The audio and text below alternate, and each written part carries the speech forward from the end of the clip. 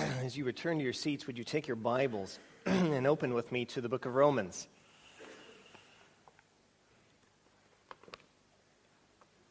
And excuse me, I've been battling some allergy issues this week.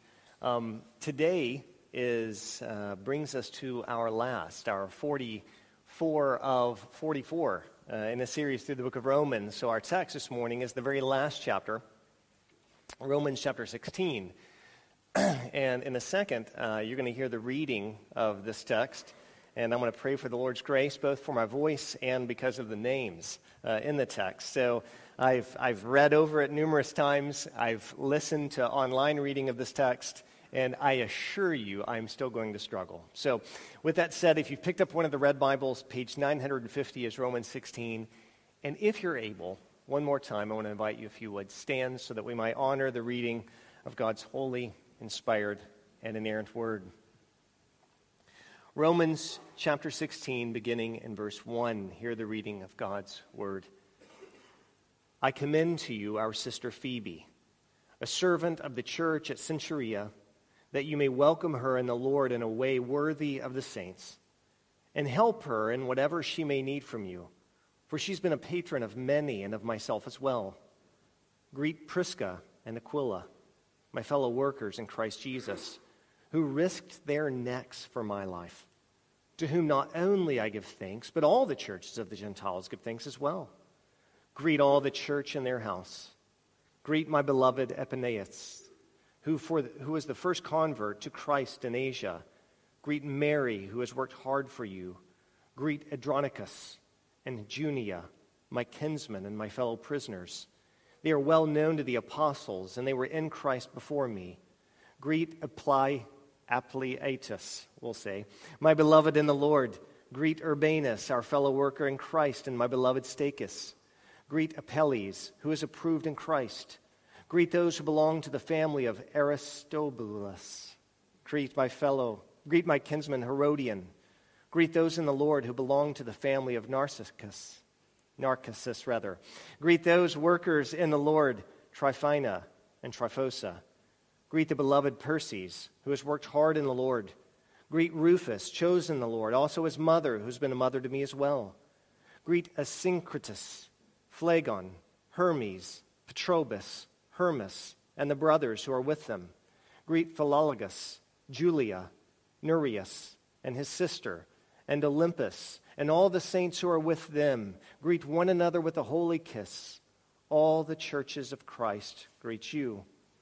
I appeal to you, brothers, to watch out for those who cause divisions and create obstacles contrary to the doctrine that you've been taught. Avoid them. For such persons do not serve our Lord Christ, but their own appetites.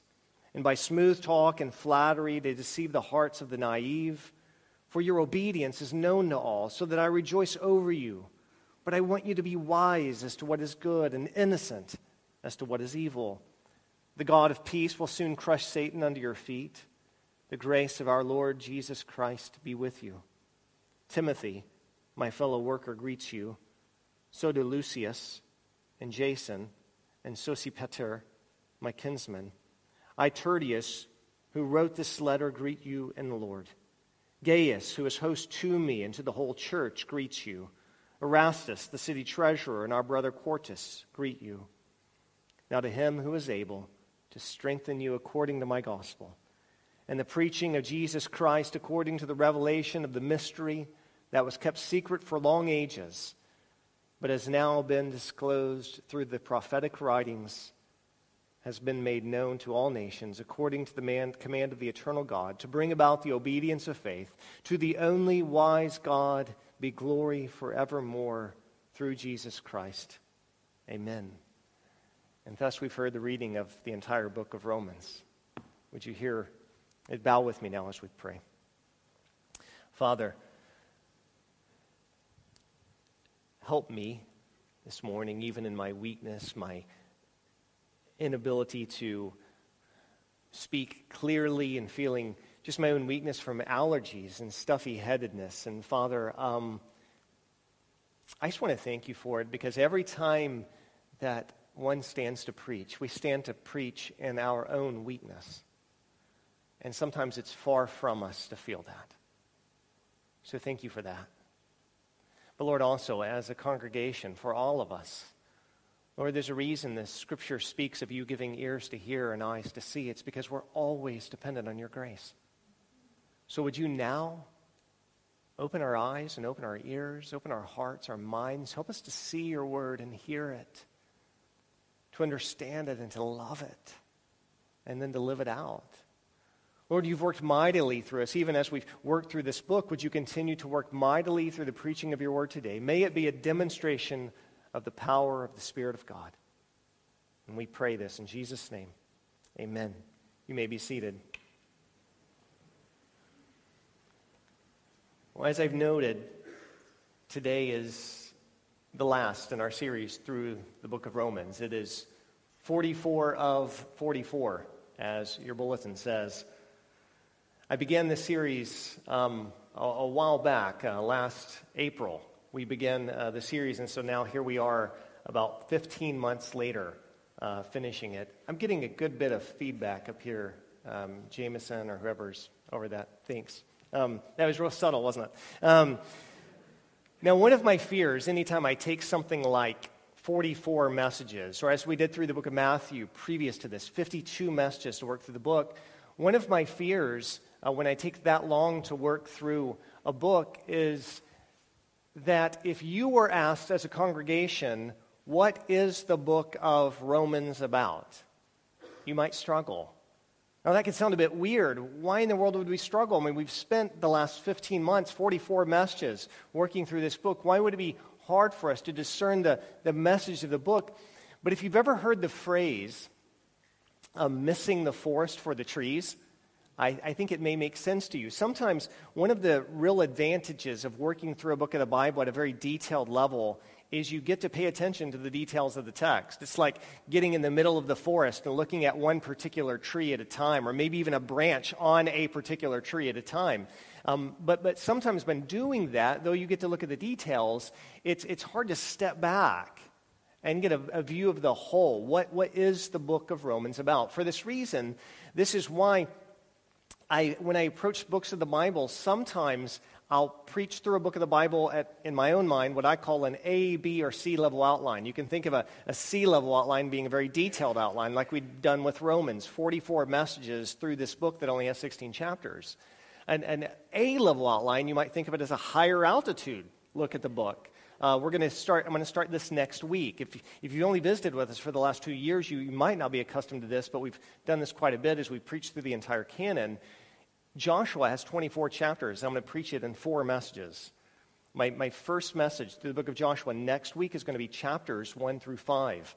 And my aim is the same as if it were Joshua 1, verses 1 through 5. I want to make the point or points of the biblical text the point or points of my sermon, and draw it from there and show that to you in the text. And one of the advantages of A-level outlines is you get a look at the broad structure of the book. I think you're more easily able to answer, what is this book about? Because you get to look at it broadly speaking.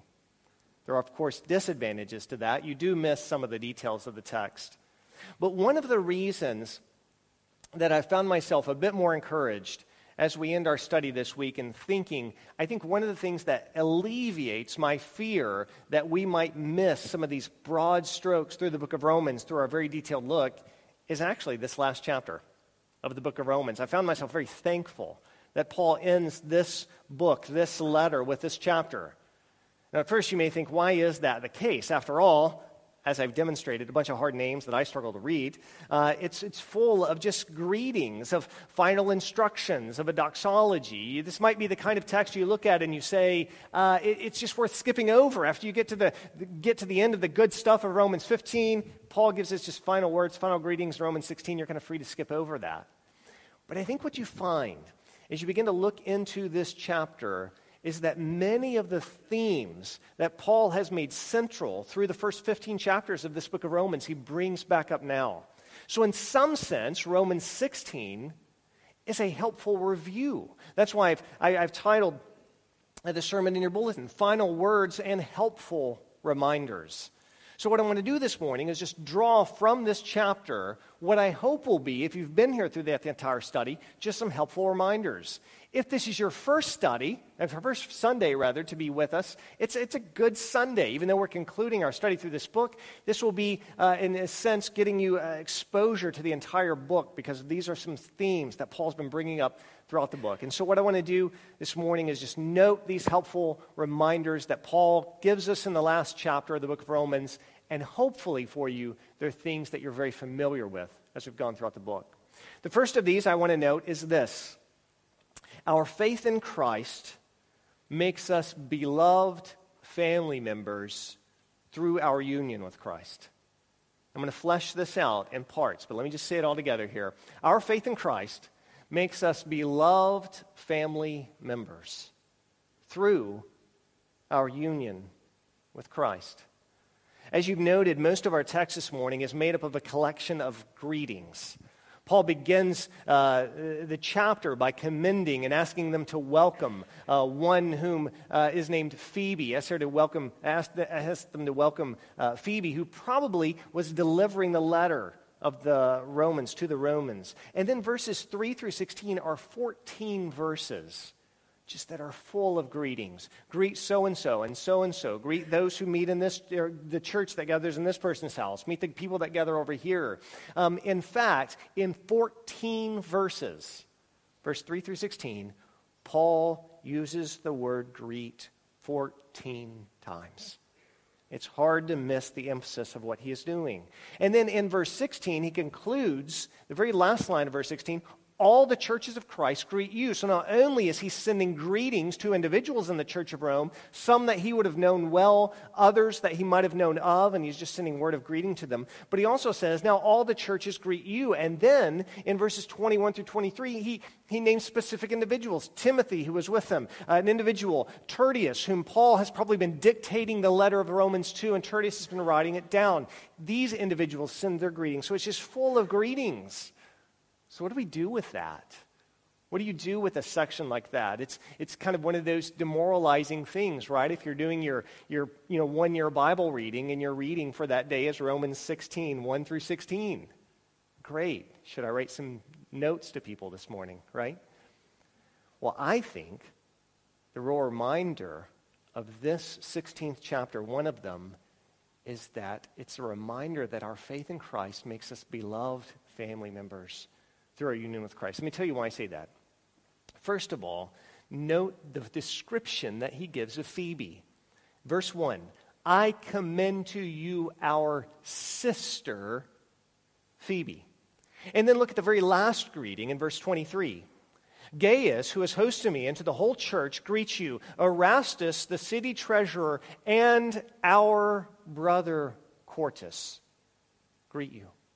So he begins with a note about our sister, Phoebe, and then ends with a note about our brother, Quartus. Now, Paul did not write that because it just so happened that he was biologically related to all the Roman believers, and they also were related to Phoebe and Quartus. That's not what's going on. Rather, Paul is recognizing something that Jesus made very clear in his own ministry. We've referenced this many times. You know it well. Matthew chapter 12. You remember the scene. Jesus is ministering, and some individuals come to him, and they say to him, Jesus, your mother and your brothers are here to see you. And Jesus references with his hand, he points to his disciples, and he says of them in Matthew 12, 49 through 50, here are my mother and my brothers. For whoever does the will of my Father in heaven is my brother and sister and mother. In other words, our shared faith in Christ makes us family. That's what Paul's recognizing. That's why he can call one that he is biologically unrelated to, Phoebe, his sister, or Quartus, one he's not biologically related to, his brother. Or he even says in the middle of our text, verse 13, greet Rufus, chosen in the Lord, also his mother, who has been a mother to me as well. It's because Paul recognizes that when we together have shared faith in Jesus Christ, it makes us family. And he picks that up from Jesus himself. But we can actually say more than that. we can say that the reason that we are family united together is through our union with Christ. Now, if you could get past me stumbling over all the names of those first 16 verses, one of the things that you would have noticed is how many times Paul uses the phrase, in the Lord, or in Christ. Look at verse 2. That you may welcome her, welcome Phoebe, that you may welcome her in the Lord. Verse 3. Greet Prisca and Aquila, my fellow workers in Christ Jesus. Verse 7, greet Andronicus and Junia, my kinsmen and my fellow prisoners. They are well known to the apostles, and they were in Christ before me. Now, I could keep on reading. There are 5 more occasions throughout those first 16 verses where Paul uses the phrase, in the Lord, or in Christ, or in Christ Jesus. And the reason that Paul uses that phrase over and over and over again is not because in the first century with believers, the filler phrase, the equivalent of or when we're speaking in the first century Christian world was in the Lord or in Christ Jesus. It's not as if Paul's just going, I'm not very creative. I'll just keep using the same phrase again and again. No. What's going on is Paul is making a point. When he uses the phrase in the Lord or in Christ Jesus, it brings us back, you remember, to what he taught us in Romans chapter 5. Do you remember? All of us are in Adam.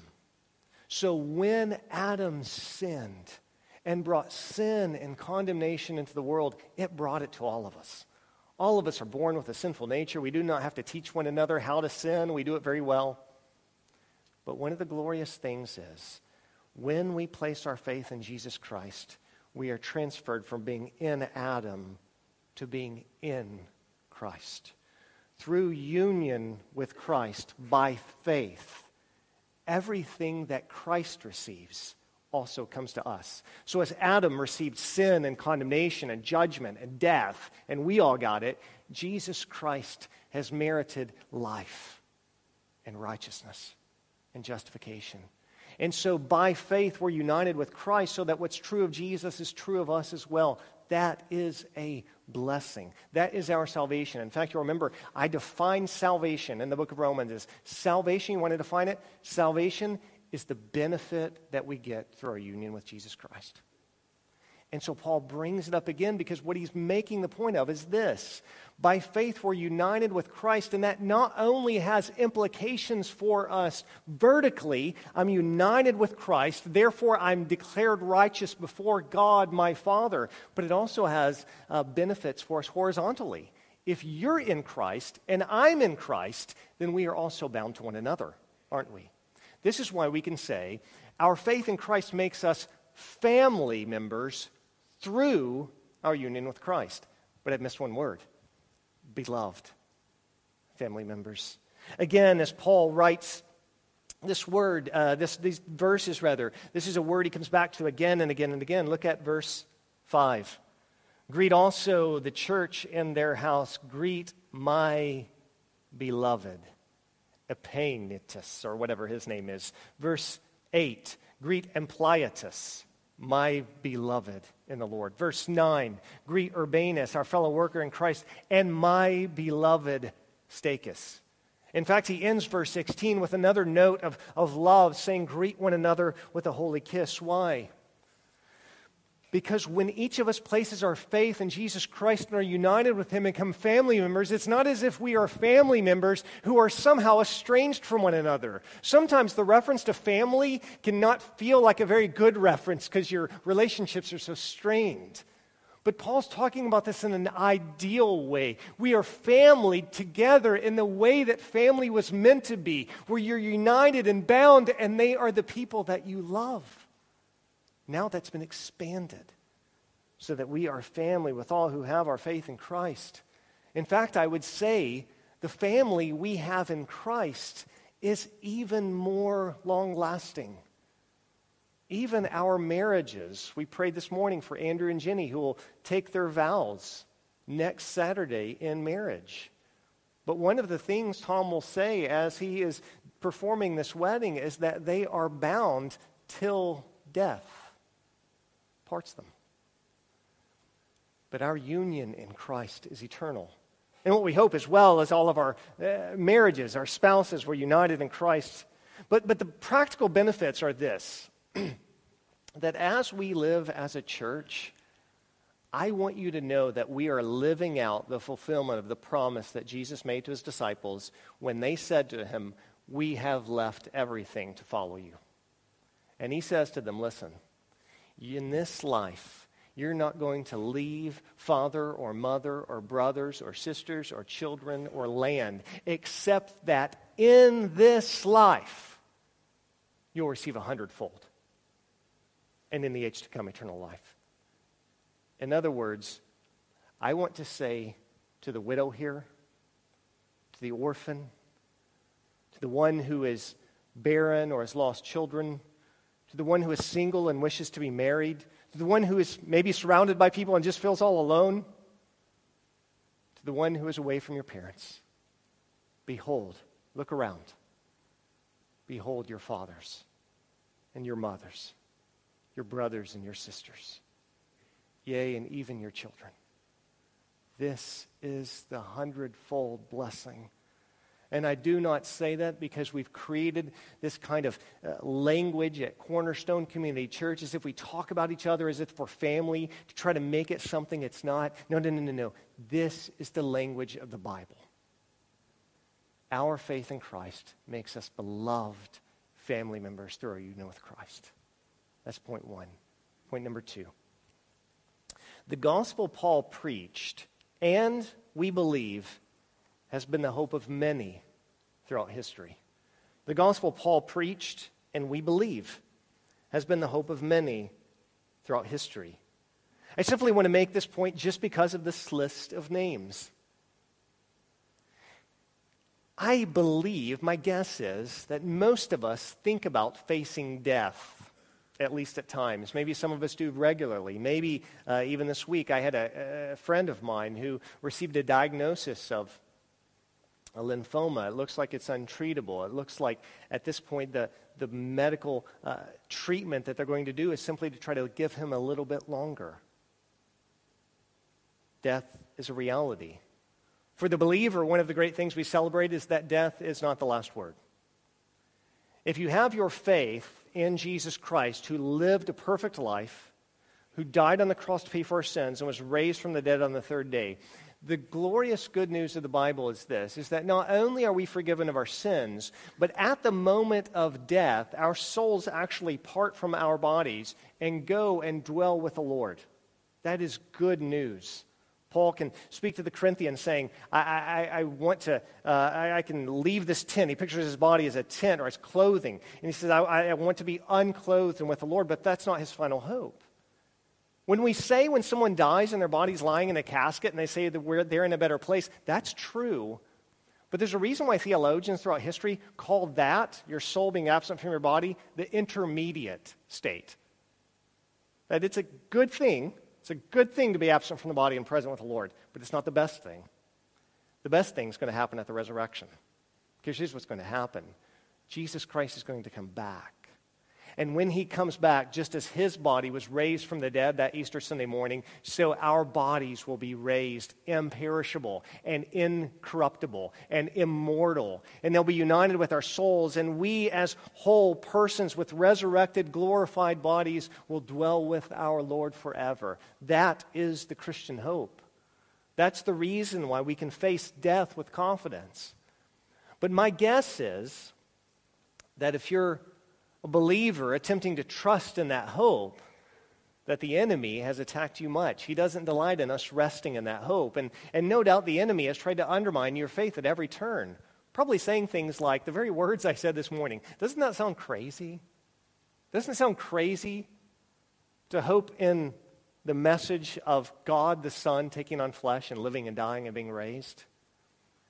You know, one of the weapons we have against the enemy when he brings those attacks against us is we can point to a great cloud of witnesses. We are not the first who have hoped in this gospel and found it strengthening and sustaining all the way to the end. I shared with you, I think, recently, and I can't remember who I've told the whole story to, but my grandmother, the last 6 or 7 years of her life, I've mentioned she had Alzheimer's. And near the end, she got to where she just could not communicate, hardly at all, except this. In the last days of her life, the phrase that she repeated again and again was, "Come, Lord Jesus." I've known for a long time that I was supposed to preach her funeral. In fact, several years ago, just between me and you, this was the context of it. We were listening to a funeral, and she was saying to me, "I don't think this guy's doing a very good job." And she said, "So I don't know who's going to do mine. Would you do it?" And I thought, well, only because you're not going to be around to critique me, you know?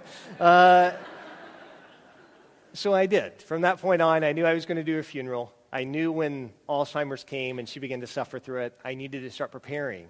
I actually didn't sit down and start writing, although I knew the day was coming until the very end, but there would be many times that I would be mowing or just reading my Bible or something and thinking about this, and it would come to mind. And I remember one day reading Isaiah 46, verse 4, and the Lord says this to his people Israel, but I think it's very applicable to all of us children. He says, "Even to your old age, I'm he, and to gray hairs I will carry you. I have made and I will bear, I will carry and I will save." And the thing that hit me when I read that verse is that when the Lord makes those kinds of promises to his children, when he made that promise to my grandmother, he knew what old age and gray hairs would mean for her. He knew for her it would mean she would likely forget about everything that she once held dear. By the end, she couldn't recognize any of us. I don't even think my mom, maybe here and there she would recognize her. But when she said in those final days, "Come, Lord Jesus," and she kept repeating it, I think that was the Lord just giving us a glimpse into something. I think it was his way of saying, "See, I've had her." All these years when she was forgetting everything, I wasn't forgetting her. And he strengthened her and he sustained her to the end, even when everything about her body was wasting away. Her name was Betty. For me, I called her Granny. Granny is one of those individuals I can just add to the list of the number of witnesses that I can say believed this hope of the gospel and found it sustaining even to the end. You know what names you can add to Betty? I'll give you some. Paul, Phoebe, Prisca, Aquila, Julia, Hermes, Petrobus, Tertius, Gaius, Philologus, and I didn't include all the ones I couldn't pronounce. But there are a bunch of them. And they could tell their own stories. And we could tell their own stories if we knew them. But all of this to say, brothers and sisters, what we've sung this morning about we walk by faith and not by sight, but we mentioned that there have been many who have come before us. Listen, the gospel hope that you hold to, believing it is sufficient even in the face of death, is sufficient. And not only do we have the Bible, which is our main foundation, telling us that, but we have a great cloud of witnesses who say, keep walking by faith. He will strengthen you until the end. The gospel Paul preached, and we believe, has been the hope of many throughout history. A third reminder. There will always be enemies of this gospel until Satan is crushed under our feet. There will always be enemies of this gospel until Satan is crushed under our feet. After reminding us of all of these that they walk with, brothers and sisters, family in Jesus Christ, whom they love and who have love for them, Paul mentions in verses 17 through 19 that there are others out there as well, and these who are enemies of the cross, enemies of Christ, who seek to disrupt and overthrow the gospel and cause division. He writes in verse 17, "I appeal to you, brothers, to watch out for those who cause divisions and create obstacles contrary to the doctrine that you've been taught. Avoid them. For such persons do not serve our Lord Jesus Christ, but their own appetites. And by smooth talk and flattery, they deceive the hearts of the naive. For your obedience is known to all, so that I rejoice over you. But I want you to be wise as to what is good and innocent as to what is evil." Paul reminds them in these last bit that the doctrine that he has taught them, what we've seen throughout the book of Romans, the gospel, the doctrine of justification by faith alone, and on and on and on. He says, listen, there are going to be individuals who are going to come and they're going to speak contrary to this doctrine. And what Paul says there is true of every day and every age until the end. Just as there will always be beloved family members, others who place their faith in Jesus Christ, so there will be enemies of Christ until the end. So I just don't want us to be under the delusion of thinking that as we live the Christian life, even as a church together, that it's all going to be roses and lilies. It's not. We have to be on guard and be willing to divide against, to, as Paul says, avoid individuals who would speak against the gospel of Jesus Christ. And as you've known, and no doubt many have said throughout the history, sometimes opponents of the gospel come in very overt, heavy-handed ways. Diocletian was a Roman emperor in the 4th century who oversaw the murder and persecution of hundreds of believers. Sometimes the enemies of Christ look like that. But Paul mentioned this in this text, that many are going to be led away by their smooth talk and flattery. In other words, some enemies of the gospel are going to be the most pleasant, nicest people you're ever going to meet. They simply speak against the doctrine that you've been taught in this book. And so hold fast. I'll just tell you very simply, this is one reason why we pray the gospel and speak the gospel and read the gospel and sing the gospel and come to the table and remember the gospel Sunday after Sunday after Sunday. Because this is our hope, and there are always enemies to attack it. And so hold fast to it. But I said there will be enemies. There will be enemies until a certain day. Verse 20. The God of peace will soon crush Satan under your feet. The grace of the Lord Jesus Christ be with you. You remember the first explicit promise of the gospel in the Bible, Genesis 3:15. The man and the woman had sinned. They were under condemnation. And God spoke to the serpent, and he said, listen, the seed of the woman is going to come, and he's going to crush your head. What Paul wants us to know in Romans 16:20 is that on the cross, Jesus dealt the fatal blow to Satan, and at the resurrection, when Christ returns, he will fully and finally put him away. But Paul wants us to know Jesus crushing Satan's head has impact for us. It's as if Satan himself is going to be crushed under our feet as well. In essence, Paul is reminding us in this final chapter, there's coming a day when you will not have to worry anymore about Satan or sin or death. You'll not have to worry about any more enemies of the cross or enemies of the gospel, but until that day, we'll face them. Reminder number 4. Though we're justified by faith alone, faith and obedience are always connected. Though we're justified by faith alone, faith and obedience are always connected. Last April, I preached number 2 of 44 in our series through Romans. My text that day started with Romans 1, verse 8. I'm going to read to you that verse. Notice what Paul says he thanks God for. First, I thank my God through Jesus Christ for all of you because your faith is proclaimed in all the world. I said at that time, the fact that these Roman believers had faith in the gospel was spreading. People were saying, listen, there are believers in Rome. The faith they had in the gospel was well known throughout the whole known world. Look at what Paul says this morning, Romans chapter 16, verse 19. For your obedience is known to all. Well, hold on a second, Paul. Which is it? You started by saying it was their faith that was known, and now you're ending this letter saying their obedience is known to all. So is it their faith that's known to all, or their obedience that is known to all? And I think Paul's answer would be yes. Because faith and obedience are inseparable realities.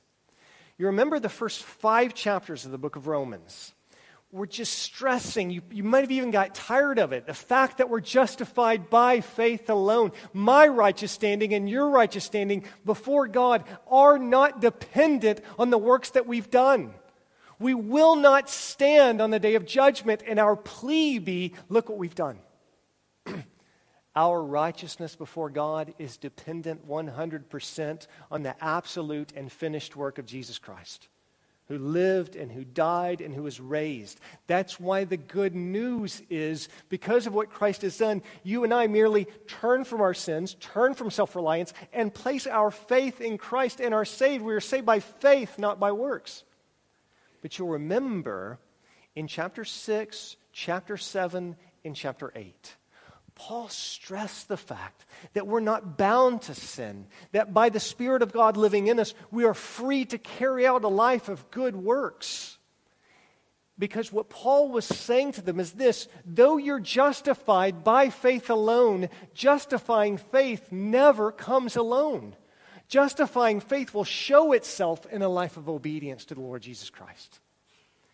This is why even in our text this morning, in this glorious doxology, verses 25 through 27. Now to him who is able to strengthen you according to my gospel and the preaching of Jesus Christ, according to the revelation of the mystery that was kept secret for long ages, but's now been disclosed through the prophetic writings, has been made known to all nations, according to the command of the eternal God, to bring about the obedience of faith. To the only wise God be glory forever, more through Jesus Christ. Amen. There's a reason why Paul feels comfortable using the phrase, the obedience of faith. Because if you have obedience, if you have faith, it will show itself in obedience. This was James' point in his gospel. James isn't against Paul. Remember the point that James was making was, yes, Abraham's justified by faith. That's Genesis 15:6. He was declared righteous before God by his faith alone. But how was he vindicated? How was that faith shown among men? Well, his faith was vindicated when God commanded him to sacrifice his son Isaac, and Abraham did it. Although God stopped him at the end, Abraham was willing to do it, right? So he was vindicated. His faith was justified by his works. In other words, Abraham believed God, and the way we know for sure he believed God is because when God told him to do a task that seemed almost impossible, he willingly did it. It would be like you boasting that you believe you can jump off the highest building in the world and fly. And we all said, well, get up on the roof and jump off. And you go, no way. We would say, you really don't believe it, do you? How do we know Abraham really believed? Because he was willing to do the work. His faith showed itself in obedience. Obedience is the fruit of faith. This is why there's no contradiction for us to preach Sunday after Sunday that we are justified by faith alone. But then say to someone, if you're professing faith in Christ and you won't turn from your sin, you may well not know the Lord Jesus Christ. And if that person says, but we are justified by faith alone, we would say, yes, but justifying faith never comes alone. It produces obedience. Though we're justified by faith alone, faith and obedience are always connected. And then finally, just a brief reminder, our hope of eternity is sure and certain. Our hope of eternity is sure and certain. It's fun to read verse 20, isn't it? The God of peace will soon crush Satan under your feet. Paul did not write that because he was under the delusion that the Lord promised he would come back in his lifetime. I mean, here we are 2,000 years later and the Lord has not returned. Satan has not been fully and finally crushed at the resurrection. But Paul wasn't wrong. When he says in verse 20, the God of peace will soon crush Satan, what he means is that everything necessary for the Lord to crush Satan fully and finally at the resurrection has all been put behind us. In other words, at any moment the Lord could come. At any moment, death will finally be defeated. At any moment, Satan himself will be thrown into the lake of fire. So it could happen in one sense today. At any moment, we wait for it to happen. Or it may be another 50 years, another 100 years, another 1,000 or thousands of years. But what Paul reminds us at the end in verse 25 is that the one who has fulfilled his promise of bringing Jesus Christ is able to strengthen you. He's able to give you the strength to endure until that day, whether it is this day or a decade or 100 years from now. And so as we conclude our study through the book of Romans, we conclude this study being reminded that our justification by faith brings obedience, and that obedience we get to live out together as a family united in Christ, a family who loves one another, a family who will always have enemies and yet continue to move forward preaching the gospel, and a family who knows that our hope in eternity is sure and certain. Whether the Lord comes and takes us at our death or at his resurrection, we are still alive and changed in an instant. Our eternity, our hope is sure and certain. And one of the reasons that the Lord Jesus Christ has given us this meal, this bread and this cup to proclaim his death is because every time we eat this meal, we echo this doxology, that this revelation, this mystery, this promise that God made in the Old Testament that he fulfilled in Jesus Christ. Eating this bread and drinking from this cup, remembering Christ's body and remembering his blood, is a reminder to us that God fulfills his promises. And if he has fulfilled this promise, he will fulfill the promise to come get us. So if you're not a believer this morning, I want to plead with you to place your faith in Jesus Christ. Trust in him, the one who lived and died and was raised. You can have forgiveness of sins and eternal life. If you want to talk to me or one of your neighbors after the service, we would love to talk to you. And then I want to tell you as well, if you place your faith in Jesus Christ, make it known by being baptized. This is not anything we've come up with. This is the Bible. The way that you publicly and visibly make known that you've been united with Jesus by faith, the one who lived and died and was raised, was through the visible putting down in water and coming back up to show that I've been united with one who had died and was buried and rose again. Again, if you want to talk to me or one of your neighbors after the service, we'd love to talk to you. If you are a believer this morning, place your faith in Jesus Christ, you professed your faith through baptism, you're a member of a gospel-preaching church in good standing, you've not been disciplined from that church, then in a minute, we're going to pass around the bread and the cup. And I want to invite you to take that with us. We'll eat all together. We'll drink all together in union, remembering our unity and the fact that we're family in Christ. But before we do that, we're going to take a moment of silence. That moment of silence is going to let the ushers come forward, the musicians come forward, get in place. But it's also just going to allow us to just have a moment of silence before the Lord, to remember, maybe to take a time of prayer and asking the Lord for strength to live out a response to this word in a way that's pleasing to him. So let's take a moment of silence now as we prepare to come to